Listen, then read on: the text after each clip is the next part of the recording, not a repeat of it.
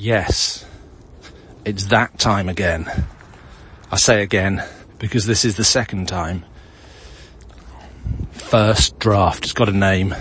It's in my consciousness, this is slowly becoming a podcast. Very slowly.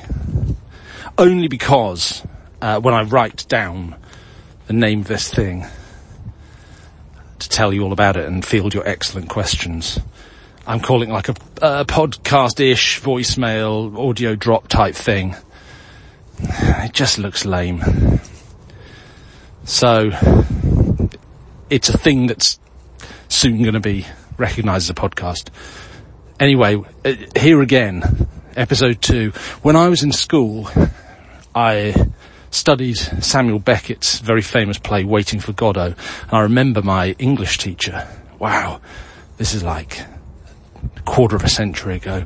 I remember my English teacher explaining that the 2 acts of Waiting for Godot were sufficient to suggest a series stretching to infinity. So if I only ever do 2 of these podcasts, you'll see, it is almost a podcast. You will still have the impression that there might be another one at some point. I think there'll be another one next week. Anyway, we'll get to that at the end.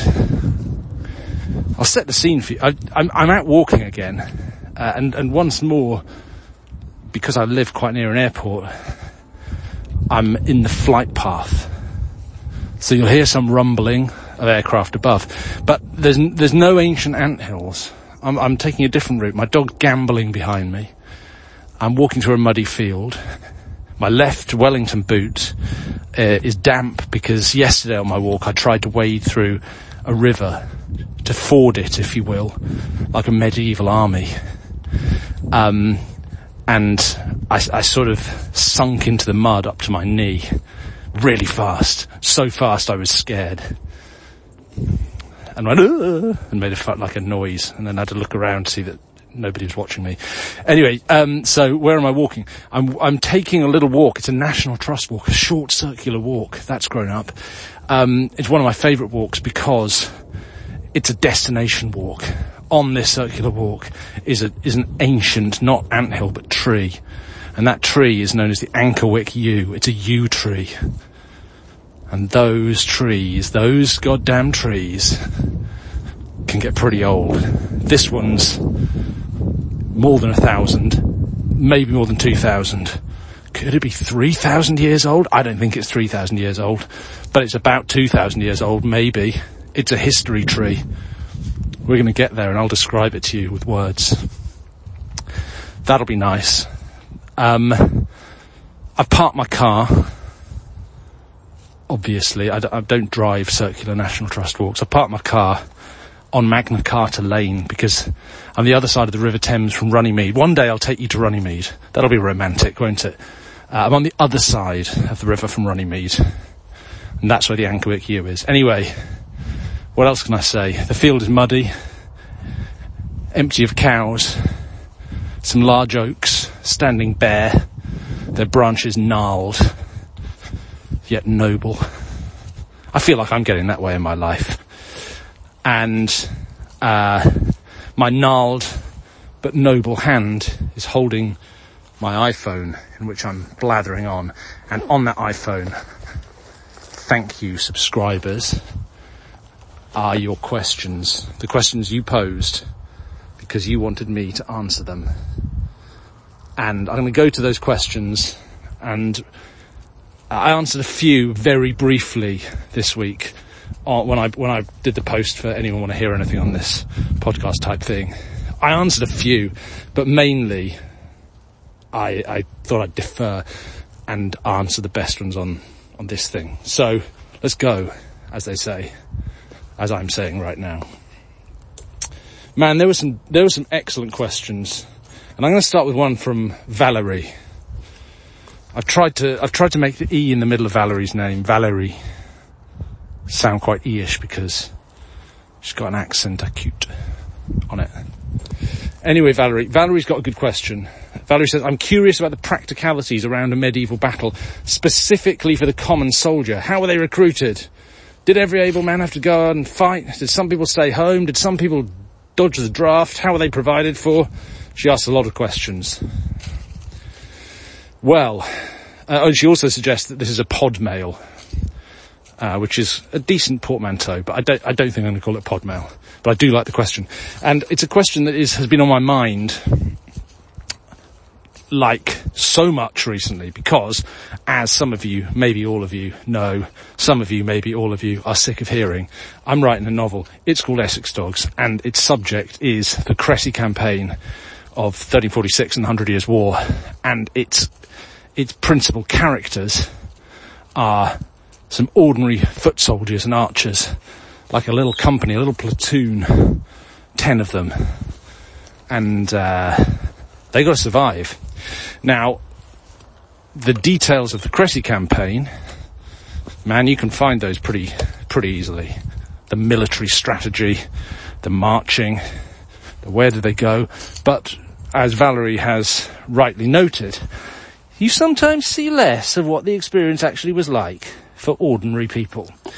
And the truth is, we know something, and there are some big gaps in our knowledge, which is what makes it interesting for me to write a novel about, because fiction allows you a degree of creative license whilst setting you the challenge of going out and finding out as much as you can about what things would have been like. So, I'm going to give you one example to illustrate the difficulties, but also the opportunities of what we know about the details of the common soldier's experience in medieval battle. And that example is clothes. Now, I'm doing some research into what do we know about what ordinary foot soldiers and archers wore. Well, in fact, what do we know about what combatants at every level of a campaign like the 1346 Cressy campaign wore? And you go to the section about, I've got a couple of books, and you go to the sections about knights, and you go, and I get into sort of knightly armour, and man, you can nerd out so technically on the different names for the bits of armour and the weapons, and you can go to museums, both in real life and online, and check out suits of armour, and that's all cool, and you can do the same not only for men but for horses. And there's been loads of research into horse bones recently, which says that maybe medieval horses were not as big as we thought. That, upper class stuff, pretty rich seam of historical information to mine. Not so much for the archers and the ordinary foot soldiers, because when I was thinking, well, what kind of armour do these guys wear? Are they wearing mail armour? Are they wearing like leather? Are they wearing padded, sort of horsehair padded coats?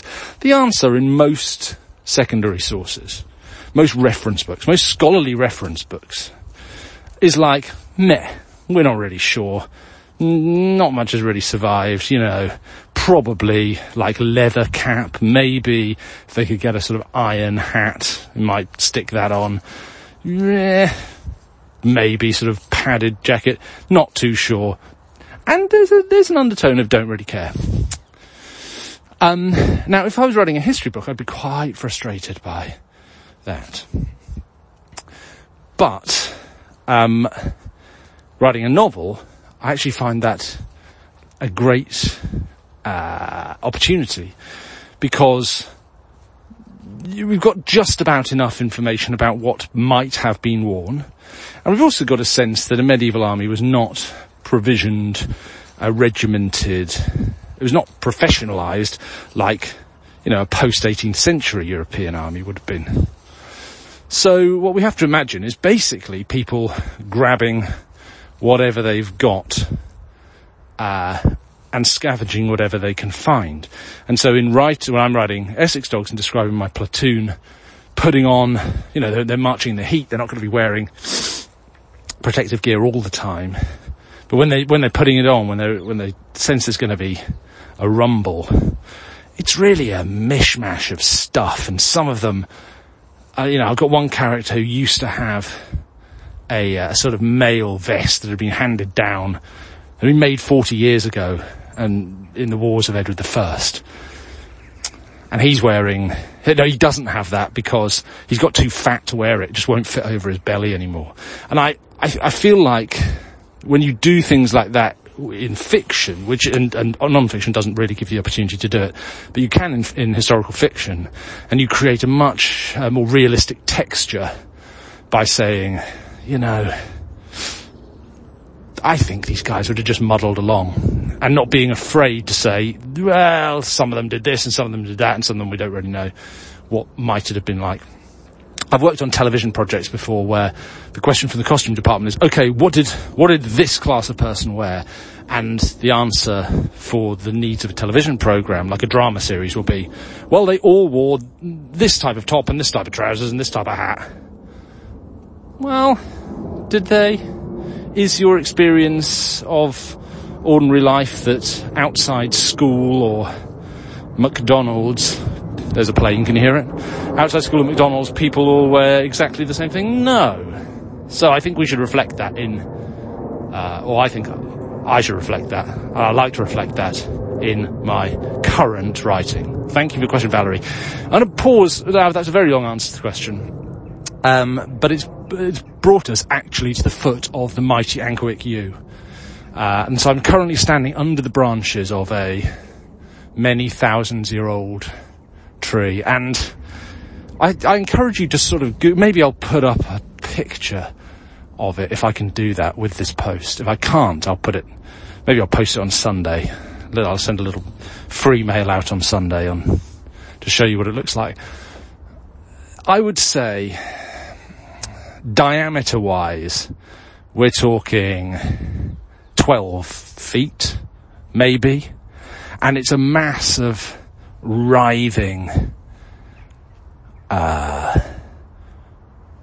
interconnected individual trunks, which are there are two main ones and they split apart, and then from between them grow like gigantic vines or limbs, these ancient other stems of yew, and yet out of even the thickest of those stems grow tiny new little fronds of deepest yet brightest green. It's super dope.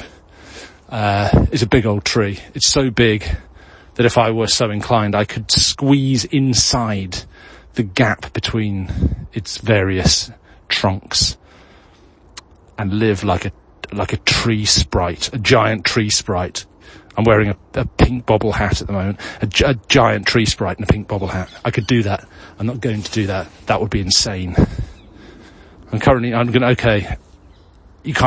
can't sound engineer this, but under my wellies is a soft carpet of both fresh and partially decomposed yew needles, and many of them have turned back into the earth, into the soil, and are thereby going to nourish the giant ancient tree itself, which was probably around when Jesus was around. I told my kids it was around when Jesus was around. They were like, what, Jesus came here?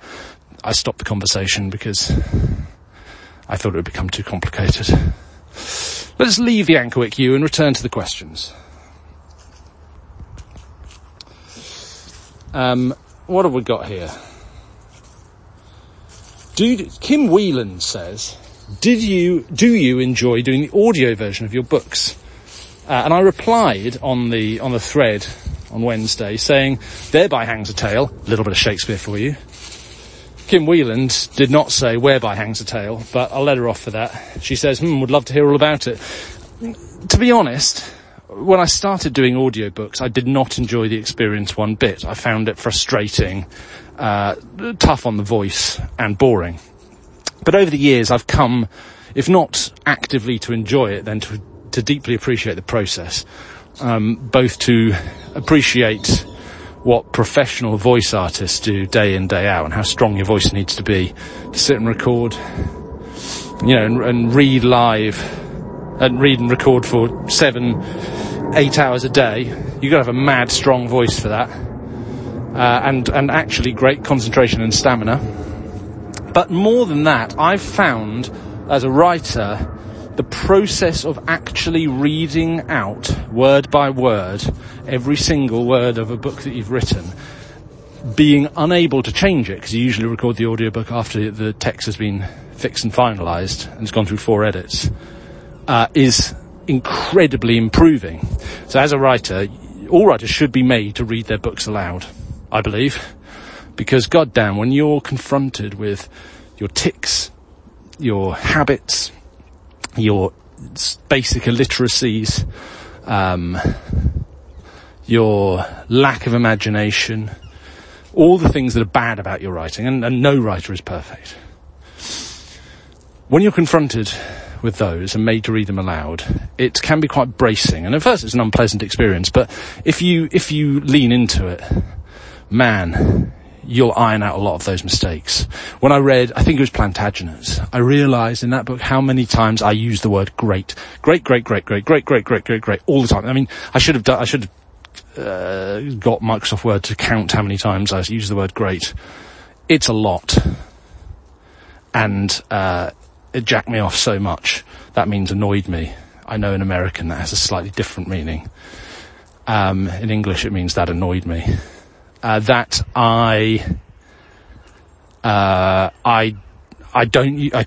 try very hard not to use the word great where I can possibly help it. I probably still do, but if I write it, I usually delete it straight away. And I think that's good. I think that's been improving. The Thereby Hangs a Tale refers to when I recorded Powers and Thrones, my most recent history book. I recorded it in the hottest week of the year in London, in North London, but, the urban sprawl of North London, in a tiny studio in which I could, if I spread out my limbs, I could touch every wall of my little studio booth. No natural light, no windows, no air conditioning that I could use while I was reading because the sound would affect the recording. So just a little iPad and a tiny little lamp, and 36 degrees centigrade. I think that's like 100. Maybe it's slightly more. I think it's 100 or thereabouts in Fahrenheit. Baking into the wall of my little booth. As well as being tiring, so goddamn hot.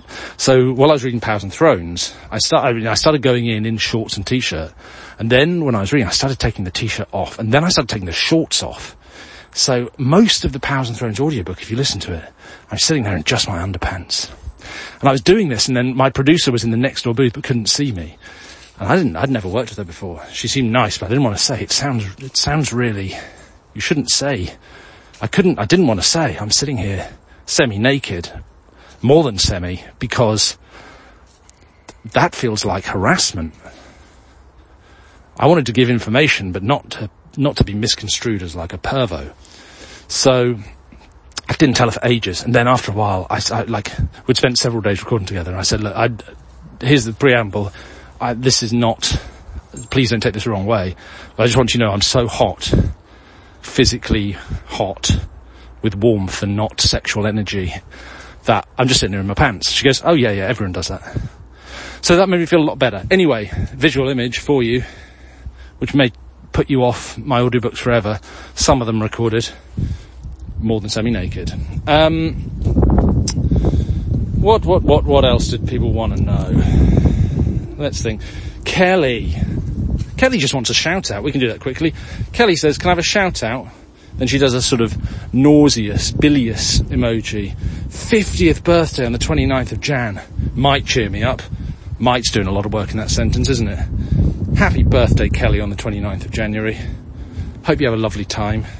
Thank you for being you. Renee says, what fact is there from medieval history which is taken as gospel, but is actually complete shite? Americans, that means shit. Yeah. Well,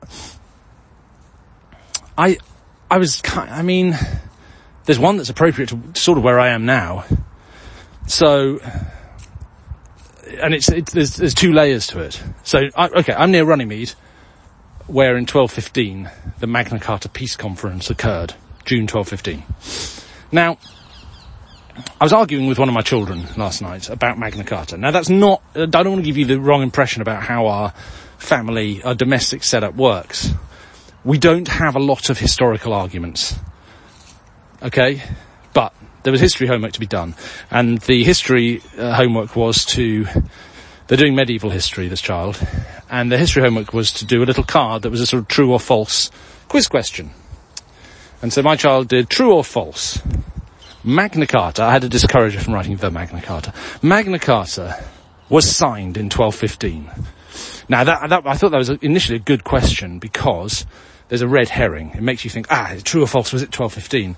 And of course the answer is false, although it was 1215, Magna Carta was never signed. But then, so the most obvious answer to your question, Renee, is people think Magna Carta was signed. But, that's become such a sort of a thing where people go, Magna Carta wasn't actually signed. But there's a second error that's crept in, which is, it was sealed. Anyway, my child, who does not have that voice, was writing, Magna Carta wasn't signed in 1215. It was sealed. You didn't do that voice. And I said, well, actually, that's not accurate either, because that presupposes a sort of Versailles-like peace conference ending at which the symbolic settlement, the finalisation of this agreement, this peace treaty that was Magna Carta, was some sort of sealing where John or some official got a big stamp and went kaboom and sealed a sort of Magna Carta, the master document, in lieu of signing. But that's not accurate. That is not accurate. So if anyone says, Magna Carta wasn't signed, it's sealed, that is not accurate. What's more accurate is to say there was a sort of final agreement of the peace terms on the Friday, probably, of the week in which they were being negotiated. After which everyone said, do we agree? Well, we're all fairly unhappy, so that probably means yes. And then copies of the agreement were made of its terms. That doesn't necessarily presuppose one master copy, but numerous exemplar type, numerous editions of the same text were produced to be sent around England. Now, seals were applied to these, and one of the 4 Magna Carta 1215 editions that survive in the British Library, the one that was burned in the Cotton Library fire, has a wax seal, partially melted, still attached. The other 3 in Lincoln, and the second British Library copy and the Salisbury copy do not have their wax seals attached.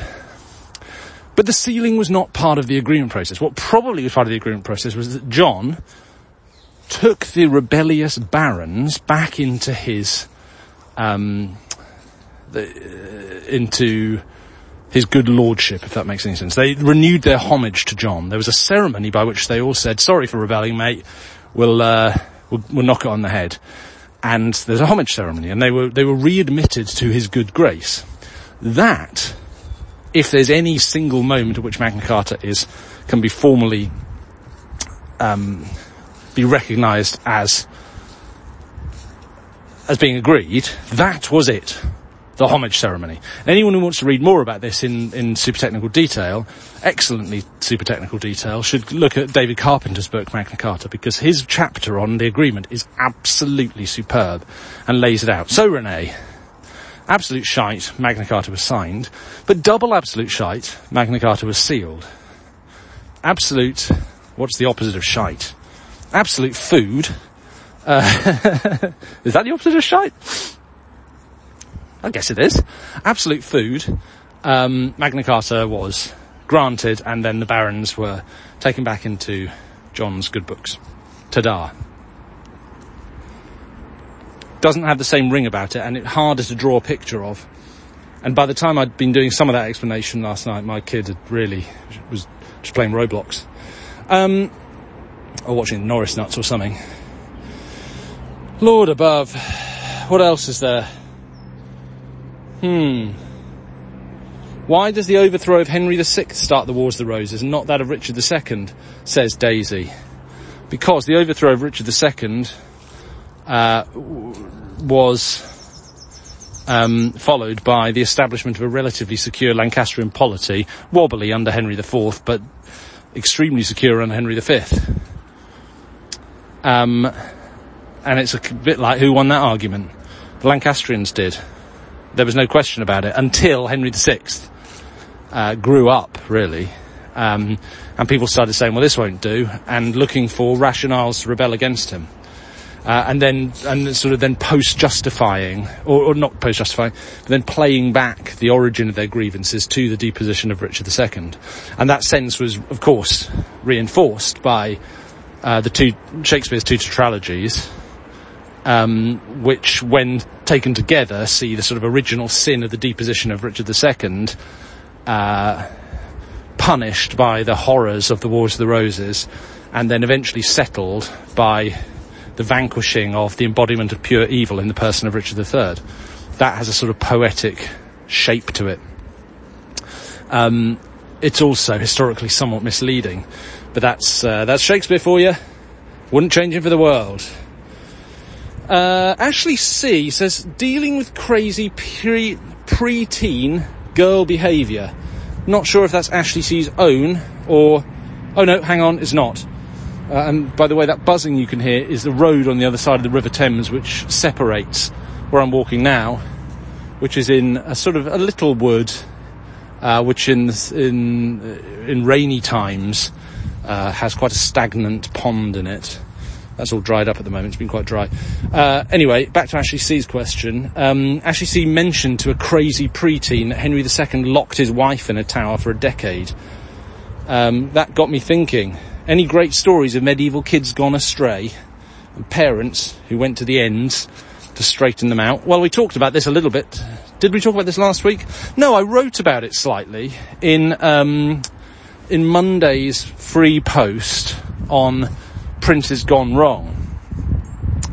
And that's the Black Prince. I mean, in the Cressy campaign, which of course, as I've already explained, is on my mind at the moment, the Black Prince is kind of left to fend for himself a little bit, isn't he, at Cressy? His father seems fed up with him, and the Black Prince has really got himself to a sticky spot in the fighting, aged about 16, and his father says, let him get himself out of it, let him win his spurs.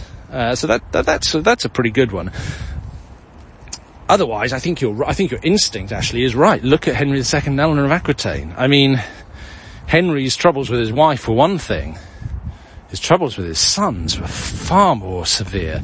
And in a way, Eleanor pays the penalty for her son's waywardness. Henry, the young king, maybe we can have some sympathy with, maybe.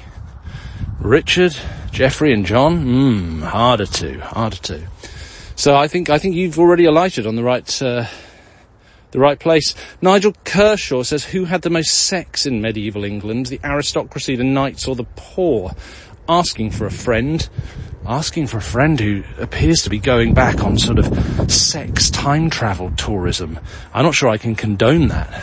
I don't know, because we don't know how much sex the poor were having. We don't really know how much sex anyone was having. All we can really say for absolute cast iron certain, I think, and by the way, I would definitely recommend you read Catherine Harvey's Fires of Lust, a book entirely dedicated to medieval sex. But all I think we can say with absolute cast iron certainty is the people who were most obsessed with sex were the people who were supposed to be having the least of it, which was professed religious, monks, and to a much lesser degree nuns, who were all forever writing about sex, as though it was the worst thing in the world, as though there'd be any people without it. But yeah, Catherine Harvey's book is dope.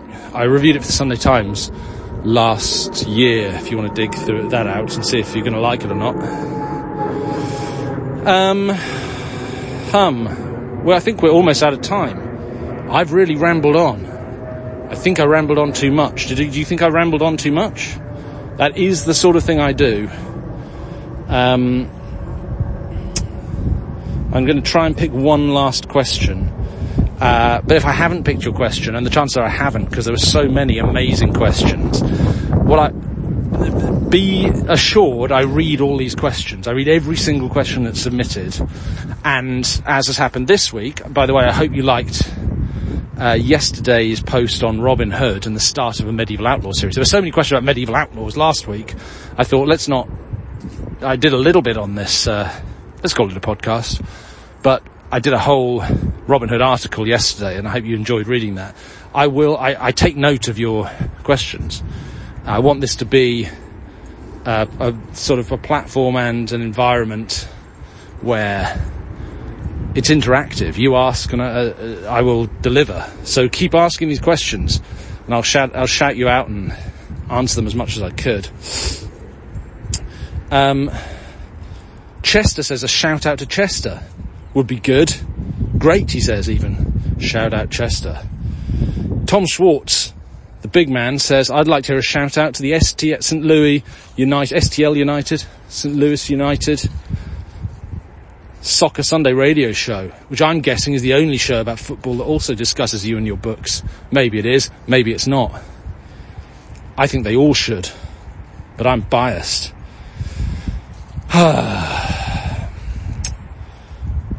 Let's think.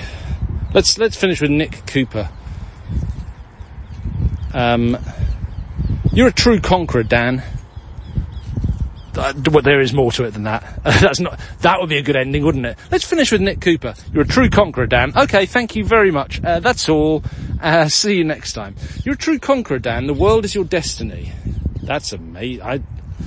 Anyone who starts a question with stuff like that has a higher chance of being shouted out. But you need an army. Who do you pick? Genghis Khan's horde, Richard the Lionheart's Crusaders, the Great Heathen Army, or something completely different? Are you joking? Are you actually joking? I mean, okay, well, let's take Mongols versus Crusaders. Mongols didn't just, do the Crusaders, although they sort of didn't really. They did the goddamn Mamluks. Now, the Mamluks did the Crusaders, and the Mongols did the Mamluks. You do the math.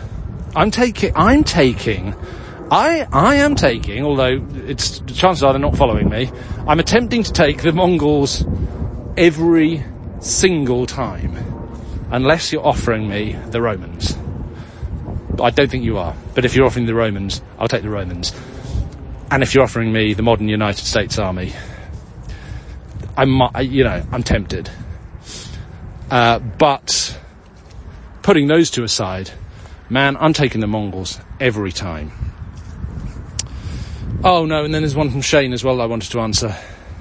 What changes occurred to society after the Black Death in 1348-9 plus are instructive, do you think, to how society will change as we come out of the much milder COVID pandemic?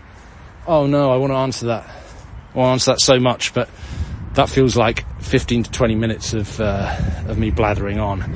I'll sum it up, and maybe we'll do this at greater length at some point when there's a COVID appropriate moment. Might even be next week.